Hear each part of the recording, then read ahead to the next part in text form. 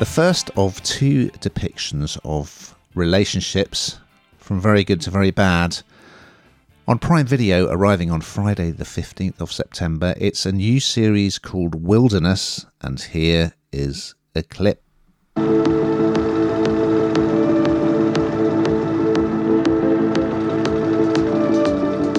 If you'd have seen us that day, you'd have hated us. This perfect, happy couple. Charming husband. Loving wife. Everyone fulfilling their roles. Like I've been doing since I was a girl. Okay, you got 6 episodes of this one. It stars the lovely Jenna Coleman and Oliver Jackson Cohen. It is based on a novel, I gather, by B.E. Jones, but I haven't read it. Anyway, it's about a couple called Liv and Will Taylor, played by Coleman and Jackson Cohen. He is a hotel events manager, and he lands a job in New York, so she upsticks to go and live in New York with him. It all seems very dreamy and lovely.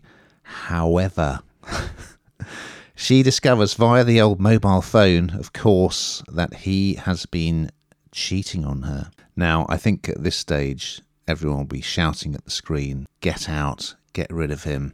He's a wrong 'un." But apparently, she eventually succumbs to his pleading, to take him back, because he has bought tickets for the road trip of a lifetime. However, she's actually secretly planning to get her own back. It's very potboilerish, I must say this, and some of the dialogue is a bit dodge. But I think Coleman in particular and Jackson Cohen, they do make it very believable. They're believable as a couple, and the way she responds to the infidelity and him kind of trying to keep the affair going and keep the marriage going at the same time. I mean, it's going to be interesting. I mean, this idea that she's going to take revenge in a rather cunning way. My inclination would just be get divorced, but that's just me. And obviously that wouldn't make as interesting a story. So it's not really believable, but it's certainly pretty gripping.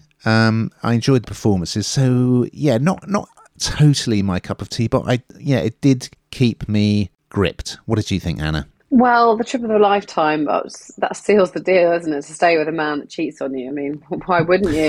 I know what you mean about credibility, and I think that is a bit in question. But having said that, I don't think it's quite as cut and dried as, just divorcing someone. It seems like, on the surface, I think that if that happened to me, that's exactly what would happen to my life. But people don't do that. They want to do everything they can and to believe that it was a one-off, it was a mistake, they were misled, they were in a bad place or what have you. And so I kind of got on board with her initially, but then of course I realised actually she's just there to get some quite horrible revenge. And of course that's where the plot really lies, isn't it, with this? And that's when it becomes a little bit less credible and believable. But it's some good scenery. I mean, we can go with that.